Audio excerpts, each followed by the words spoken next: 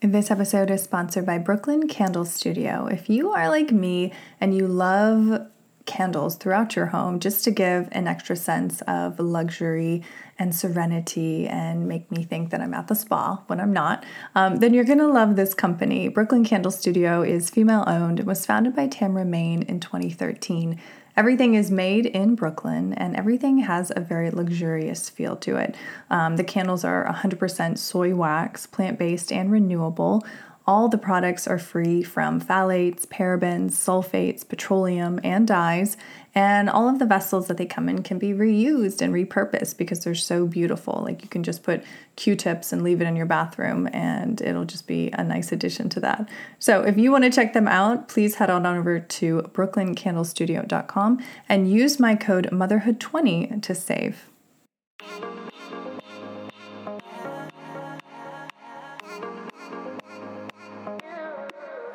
You are listening to the Motherhood Unstressed podcast, and I'm your host, Liz Carlisle. Thank you so much for tuning in. I am so glad that you're here, and I'm excited to share the work of my guest with you this week because it affects all of us, but especially those parents with young daughters. Now, I think anyone caring for girls today knows that our daughters, students, and girls next door are more anxious and more prone to depression and self-harm than ever before. The question that no one has yet been able to credibly answer is why. And that's why I'm so excited to share the work of my guest with you this week, because she's diving into the why, and most interestingly, it's rooted in a biological phenomenon specific to girls. So once you have that information, you can then offer strategies, which is exactly what she's doing in her book, Girls on the Brink, to talk about how we as parents, families, and the human tribe can secure a healthy emotional inner life for all of our girls in a strategic way that speaks to this biological component of safety that girls need to feel in order to combat anxiety, depression, and feelings of self-harm. So this is another crucial episode. I'm so glad to have a platform to share this out. I hope you enjoy this conversation. I hope you share it out to everybody that you know, especially if they have a young daughter who's coming up in the world. It's just not an easy place anymore. But when you're armed with the knowledge and the research and the science that's been done to address these emerging issues, then you win. It doesn't beat you. You can create the life that you want to create for your family, for your children, and then that passes on to the next generation and lifts all of us up. So, hope you enjoy this episode. I hope you go and get the book. Please enjoy this conversation with Donna Jackson Nakazawa. Well, hello, Donna. Welcome to the show. I'm so glad that you're here. Such a pleasure to be here, Liz. Yeah. So in reading your new book, Girls on the Brink, I love that the very first statement in your introduction is that you can gauge the health of a society by how it treats its girls and how its girls are faring. So how would you say the girls in this country are faring? Well, we know over the past 10 to 20 years, we've seen escalating, unprecedented rates of anxiety, depression, mood disorders, self-harm, eating disorders in girls. And what's particularly worrisome is that these different kinds of concerns are arriving earlier and earlier in girls' lives by ages 12 or 13. Just to throw out a couple of statistics, 1/3 of girls now say that in the past year, they have had a major depressive episode. Now, let's be clear, that's a loss of interest in activities. It's, not wanting to get out of bed for 6 weeks or more. We're not talking just a fluctuation after, during finals or after a breakup. We're talking something really systemic here. We also know that rates are going up very, very significantly and steeply for girls. And we're not seeing that same dramatic increase in boys. Now, boys are struggling too. I know we'll get to that, and I hope we will. But this requires attention. The rate of anxiety disorders in girls is twice that than it is in boys. And over the past year, the suicide rate in girls rose 51%, and it rose 4% in boys. So we're worried about girls and we're worried about boys. but it would be a mistake and a disservice to all of our children to turn a blind eye to what is happening. Yeah. And I also liked in the book how you said it's not just that we're more aware that there's a higher rate of depression in girls, and it's not like you're diagnosing more. There is something else going on. So can you talk about your reason behind why you think this is happening, and how, if you're a parent tuning in, you can start to recognize the signs that this might be happening to your daughter? Well, the book is really constructed in 3 parts for that very reason, because as a writer, you're always, you spend 2 years a fly on the wall with the top researchers in the world and following individuals, in this case, 3 young girls for 2 years through their adolescence. And when you put it all together, you want to structure it in a way that's really that's easy and accessible for people. So the first third of the book is really about what's happening to our girls and what life is like for our girls right now, because it wasn't that way for any of us who are mothers. If you're old enough to have a daughter, it wasn't that way for you. Yeah. And number 2 is the science behind why this is happening. And in that, I follow, a dozen of the leading sages in the country, maybe in the world, who study neurobiology and the intersection of neuroscience, immunology, and our lived experience. So I want to share, to answer your question, why is this happening? Some of what they told me. So number 1, we only began to look at the female brain in response to stress in 2016. Before that, all the studies that were done on the intersection of stress, how it affects the developing brain, were done in male models in preclinical research. And, all research starts in animal models and what we call preclinical and translational research. The reason being, researchers wanted to keep those pesky hormones out of it, right? Mm-hmm. Because you couldn't be doing these different early explorations and this early research into the developing brain and what happens when it meets chronic, ongoing, unrelenting stress, and suddenly have estrogen come rushing in. So everything was done in the context of the male brain and in the context of testosterone and how it comes in and modulates stress. So in 2016, NIH asked very nicely that researchers begin to look at the female model for the intersection of stress. And the findings started to be explosive because the differences are pretty big. So I'm going to break this down. Estrogen is different than testosterone. We all know that. We have estrogen to thank for the fact that as women, we can do as much as men in smaller bodies and with smaller organs, by the way, because we also have to be able to carry a 9-month baby in our body. Why can we do as much on less? Estrogen, thank estrogen. Estrogen packs a super immune whomp when we are confronted with viruses or in any kind of situation where there is a lot of emotional stress and the body begins to feel unsafe. Why? Thank estrogen, because estrogen across evolutionary time allowed us to be more protective toward carrying another human life.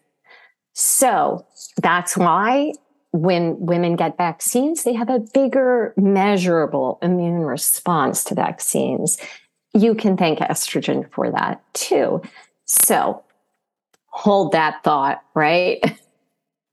Now let's just look at the developing brain in general. Early on in the womb, it's actually females who have an advantage because females happen to have more guardrails thanks to the X chromosome in the womb. So they've got an XX, and that allows for more cushion to environmental influences. This is why boys tend to have more issues in the womb and after they're born. And I can attest to this. My son, when he was first born, he was in intensive care on and off the first few months of his life. And that is just more, we see more early in life issues with boys.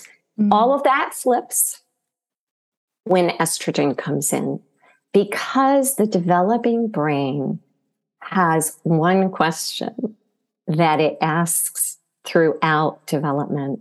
Am I safe or am I not safe? Mm. This is the most important question to the brain.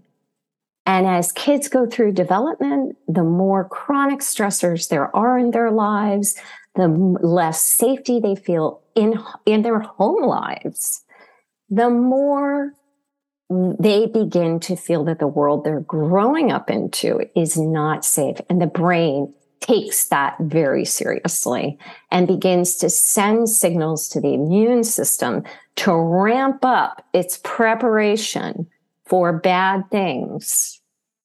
And when puberty comes in, which is happening earlier and earlier in girls, estrogen ups that stress threat response in ways that over time begin to harm the female body and the developing brain. This episode is sponsored by Lunya. Lunya's mission is to elevate rest ever since it was founded in 2014 by Los Angeles native Ashley Merrill. Now, if that name rings a bell, there's a good reason, because she has been on the show not once, but twice. The most recent episode 245. Now, we talk all about motherhood and managing stress and running a business, but we also talk about her beautiful brand. Known for pioneering washable silk, they have since expanded into other signature fabrics like organic Pima and cozy cotton silk. Everything Lunya makes is designed to tangibly improve rest with products as functional as they are beautiful. Lunya maintains a painstaking attention to detail, quality, and construction because they see their pieces as the anti-old t-shirt. They are the uniform for those who share their belief that resting is the most important time of the day.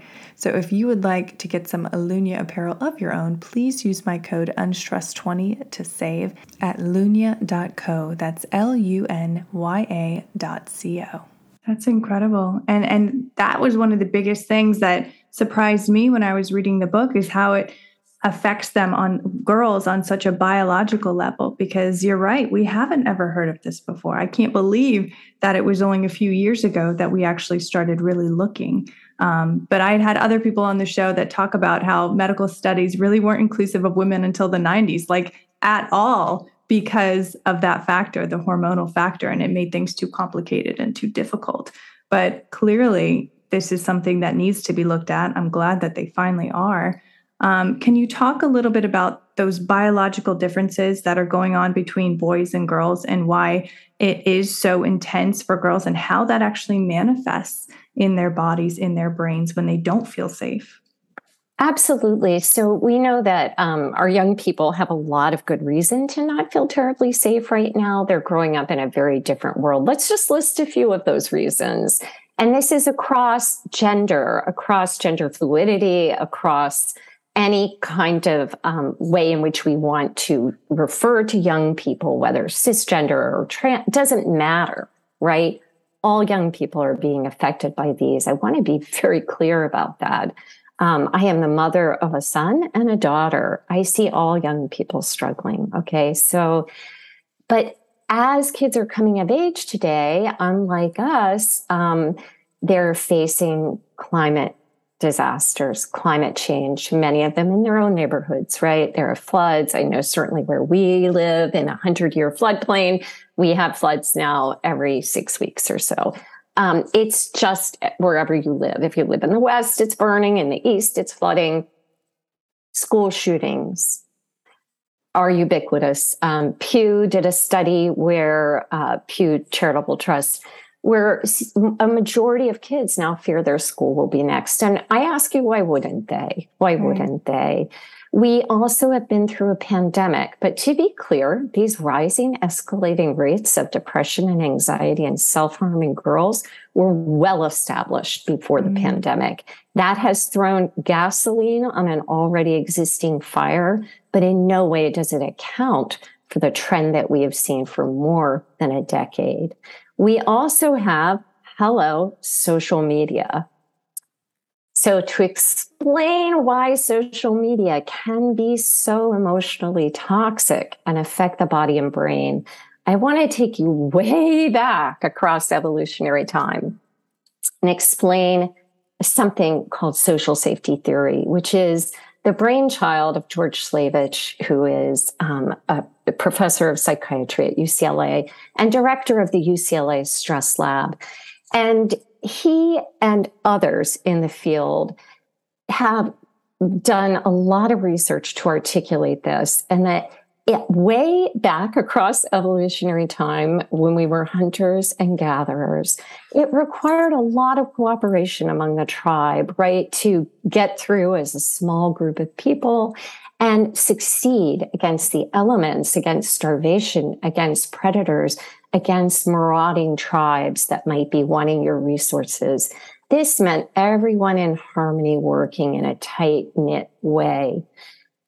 However, the first sign across evolutionary time and back in the hunter-gatherer era, the first sign that you needed to be wary that you might be in danger physically was, guess what? Social stress, being dissed socially, not being included, being made fun of, because those were the very first indicators to the brain that you might not be safe going forward. And what did that mean way back? It meant, your gene pool might not have the good food coming off the fire.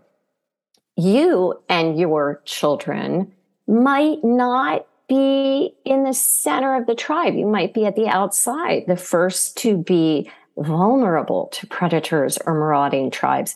And it might mean, in a worst case scenario, ostracizing. And ostracizing is the fear of being ostracized is one of the biggest fears of the human brain. And in order to prepare for that, because it meant you were going to die if you were on your own, out there trying to live on berries with predators and other tribes, it's a short life. Yeah. And in order to prepare for that, the human brain and the immune system are chatting all the time. We used to think that the brain wasn't an immune organ. I wrote a whole book about how we have blasted past that fallacy in 2020, The Angel and the Assassin. And we know now that the brain is an intricate immune organ talking to your immune system and your nervous system. It's a 24-hour chat that they are having. And guess what they're chatting about? Are you safe or not safe? And if that answer is, I might not be safe, your immune system pumps up all of those inflammatory stress hormones to prepare for being in physical danger. You might have a wound if you're out there at the edge of the tribe. Your immune system, so smart across evolutionary time, learned to ramp up in preparation for physical harm in the face of social and emotional threats. Now let's go back to social media. All day getting liked, disliked, included, excluded. And for girls spend more time on social. The relationship between the time girls spend on social and emotional health problems is greater in girls than in boys. What would be part of the reason for this? Let's tick them off on our fingers. Girls are much more likely to be evaluated based on appearance, skin, hair, weight, body. Girls are much more likely to be expected to post about their physical appearance, face, body, in order to be popular on social media, which, let's be clear, is being popular, period, in your social group. Girls are more likely to be victims of harassment online and to see other women being victimized, not just by harassment online, but turn on Twitter or Instagram or Facebook, which kids don't use Facebook, or TikTok. Oh, gymnasts have been harassed, and abused by their trusted doctor. Jeffrey Epstein, Bill Cosby, Harvey Weinstein, Matt Lauer. Name a man who got really, really powerful, who girls don't see in some way being abusive toward girls like them. So this is the context in which girls are coming of age. And as they get all of these messages, the immune system and the brain ramp up a defense. It is an evolutionary mismatch between the pressures that girls are growing up with today in a still largely culturally misogynistic world. The influx of social media, which, to be clear, can also be used for good, right? There are lots of good things about social media, but is largely toxic to girls in this age group because of our expectations of girls and the way in which we respond to them as they develop into womanhood, one of which is sexualizing them way before their brains are ready for it. And you put all that together and you have a lot for the developing female brain and body to respond to. Add that puberty is happening a lot earlier, which is a period of time where all of the hardships, all of the adversity you have ever faced as a developing child and teen is going to be taken into account as the brain remodels itself based on, it's kind of like a chess game, a computer chess game. That computer chess game is going to evaluate every move before it calculates the next one. And when it thinks the next one is more hardship, stress, and danger, that begins to change the brain in very significant ways. Right. I mean, it's almost like you're forming these deep grooves that have to deal with that for decades if you don't heal. I mean, that to hear all of that, it's frightening. And I know. And that's why I think we should get to what we can do about it. Right. Let's get to the second part of the book. The turning point though, I think honestly though, naming the problem is key. It's the most important thing because I write about that. Absolutely. Yes. If we didn't know this, then we would still be scratching our heads. Every day we see another headline. Why are girls suffering? What's happening? And yes, knowing the problem is just let's take them, let's limit social media. Let's make schools safer. Let's, not give them so much. If you don't understand this intersection on a neurobiological, or to use a fancier word, psychoneuroimmunological level, which basically means psych, thoughts and feelings of safety, and neuro, brain synaptic connectivity, and immu, how the brain is talking to the body to ramp up a stress response. If we don't get that that's happening differently in the girls we love and teach and raise and who are clients, and if we don't go into doctors' offices, if we don't get that, then we don't really understand how crucial these 15 antidotes to helping girls really are, and that we need to get to it. We all need to get to it. We need to get to it now. Now, I should say, I don't believe, and I write about this, that we should need this information to care about girls and treat girls better. I think it's a shame that we have to go out there and say, oh, we have this new science. And it turns out the way we're treating girls and the way girls are growing up is really bad. We shouldn't need it. We should care about all children, right? We should care about all children. We should just want the fact that they're suffering to be enough for us to get to it. But it's not. I think too, having the science behind it gives it the validity that we all need to take corrective action and even just preventative action. So let's get into the juicy stuff. Let's talk about what we can do as parents. Even parents listening to this who have 3 and 4-year-olds, and this is coming down the pike, I think that this is crucial for them to know this. So can you give us some some of the things that you write about in the book that are going to shift this paradigm in a positive direction?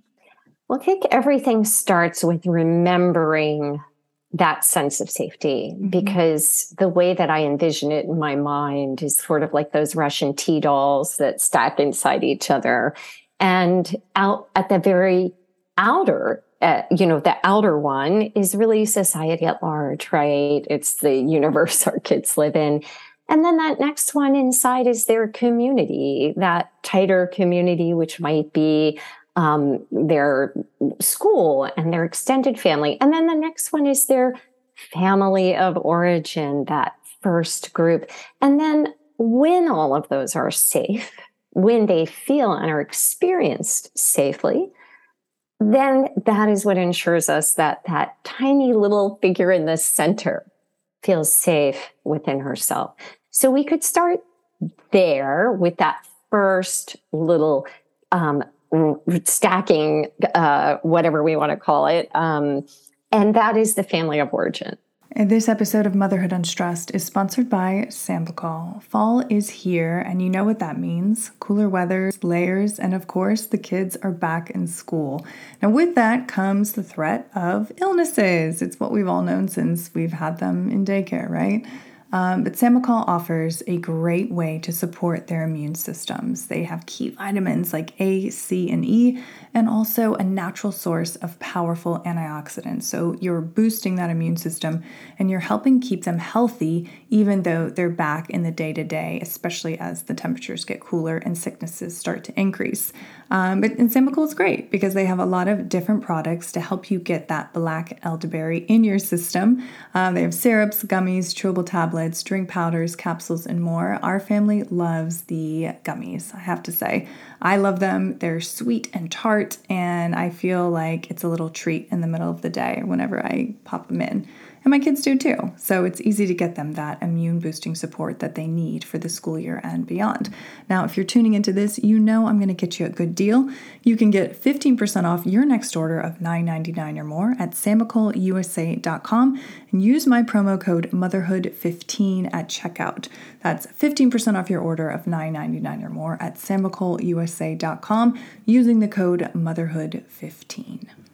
So when we go back to that question of are you safe or unsafe, those first messages come from the family. They come from parents. They come through that rarity, which is a parent who has done their own work on their own trauma. So, I write a lot about that in the book. I wrote a lot about that in my book, Childhood Disrupted. It's so important that as adults, our own trauma has been addressed, because just as during development, the placenta is sort of like a screen for all the different toxins or hits or stressors that could come toward a developing child, for a child throughout childhood and as our children develop, that's really established by how regulated a parent is. A parent is really that screening tool, that screening system. And I don't mean you can't see this book because you're not ready for it. I mean, they have done the work to feel safe and to share that sense of regulation. Because a child who grows up and later knows how to regulate themselves and feel safe, even when things aren't safe. Let's be clear, we can't protect kids from everything. Not at all. But to have the skills and tools to feel safe when things are topsy-turvy and off-kilter, that is patterned on thousands of minute moments and experiences of having an adult, a caregiver, emulate that for you, model that for you.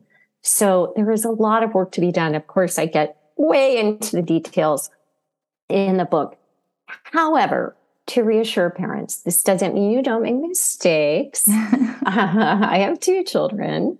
It means that you're doing the work to learn how to rebound within yourself when you make mistakes. And it also means that you have the ability to take various scripts that we work on in the book and, that I present in the book, and begin to figure them out so that even while you're regulating yourself in hard moments, in high stress parenting moments, and if you don't have them, I've never met a parent in all the hundreds of talks I've given. I've never met a parent who can say that they don't have them. To be able to have a skill set in your own head and words that come out of your own mouth, whereas you're learning in your own learning curve, you're able to model and reflect and do things in a way that create a container of safety. So I'm really brass tacks in the book. I like to break things down. Yeah. Again, I'm a parent. I wrote this book thinking, what are all of the greatest public health sages telling us? And then running it through my own brain and going, how would this sound? What would this be like? And what do I wish I had done differently? So everyone who reads this book is really benefiting from my own failures and regroupings toward getting it right.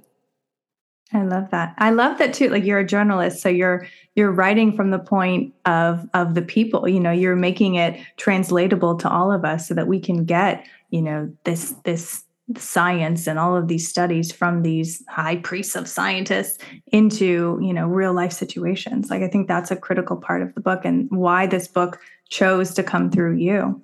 Oh, you're very sweet. And I would say high priestesses too, because as a feminist writer, I'm also very, very clear that I want to amplify the greatest female scientists and immunologists that we have out there who have largely been held back in the ways that women are often held back. So, they, and a lot of them are at the forefront of this research because guys weren't doing it. Right. Absolutely. Oh, I love that. So you talk about the family being primary in establishing a realm of safety. How can the community, that social aspect, once they're, out at school and activities after school, how can that contribute to a greater feeling of safety, or at least inclusion in an ever divisive world? Yeah. So of course, the first thing we want to do is work on our own history, our own trauma, and have, scripts and tools to be that parent that we know our children need. But we can't protect children from everything. And again, we wouldn't want to, right? Because we need a little wobble. It's really important that as kids develop, they have a little child-size wobble or teen-size wobble, because that neural structure needs to develop too, right? Yeah. Like, oh, I know what to do when I forget my homework. I know how to handle these feelings. I know how to manage situations like this.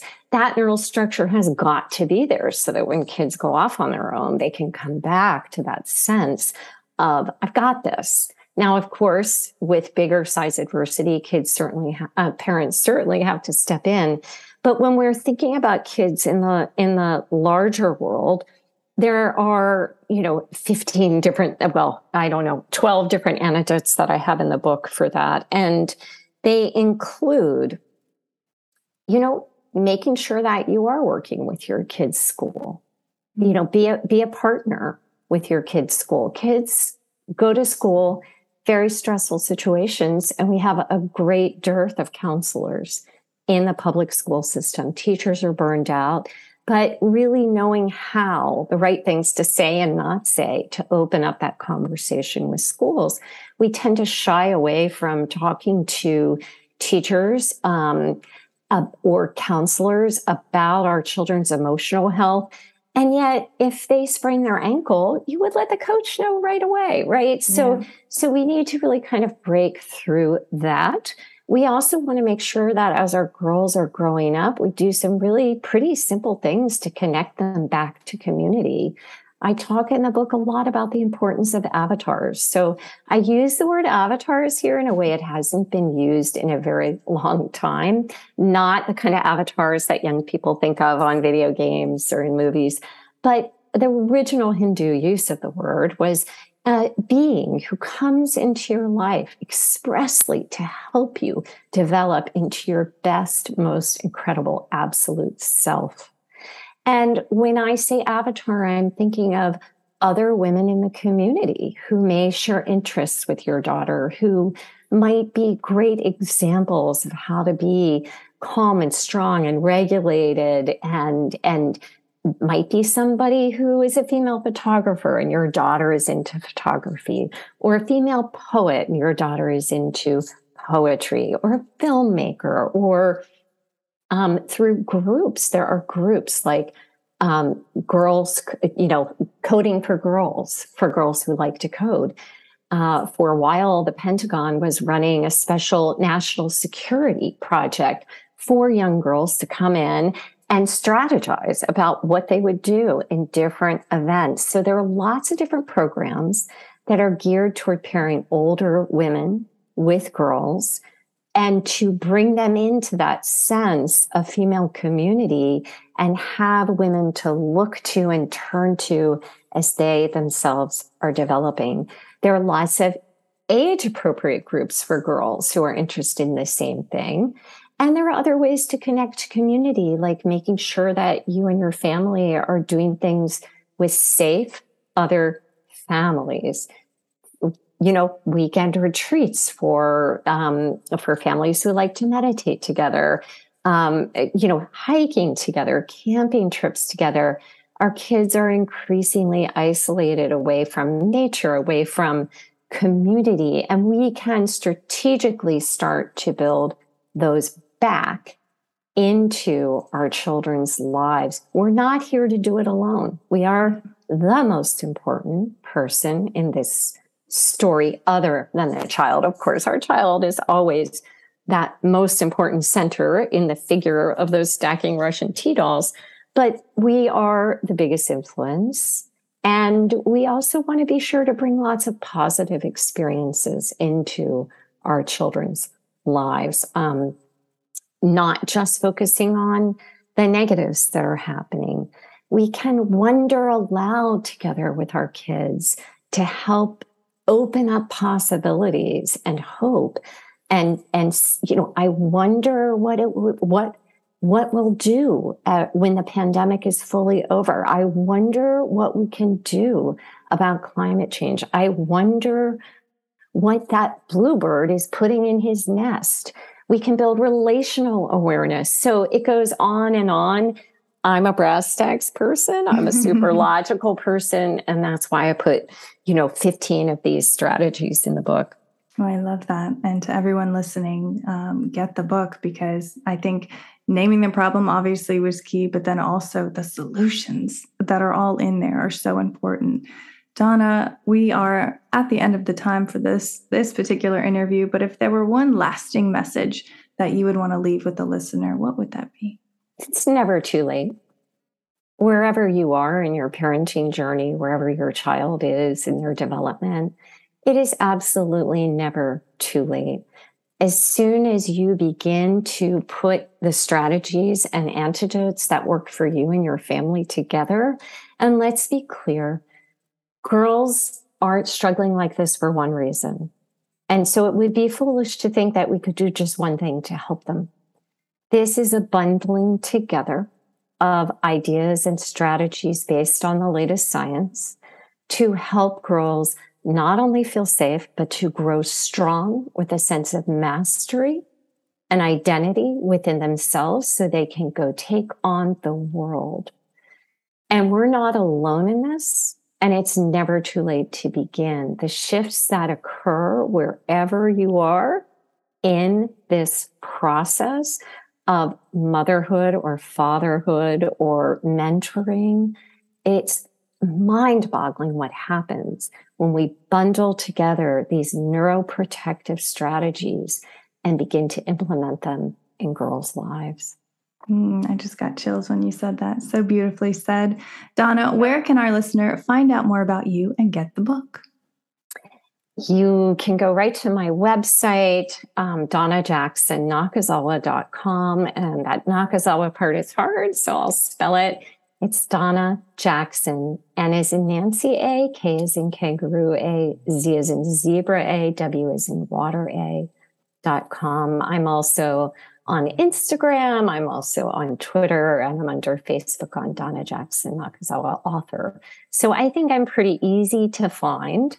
And on the website, you can see some of the early praise and reviews for the book. You can see all of the really cool people who came in with endorsements for the book. It just really made me so happy and blew my mind. You can see a way to get an early excerpt and sneak peek of the book. If you pre-order, they have all kinds of fancy things Random House is giving away. Lovely, lovely. Well, thank you so much for spending years researching and writing this book. I think the world needs this now more than ever. So thank you. And thank you for spending time with my audience today. Thank you, Liz, for having me. I really appreciate it. You have been listening to the Motherhood Unstressed podcast. Please remember to review and subscribe to this podcast.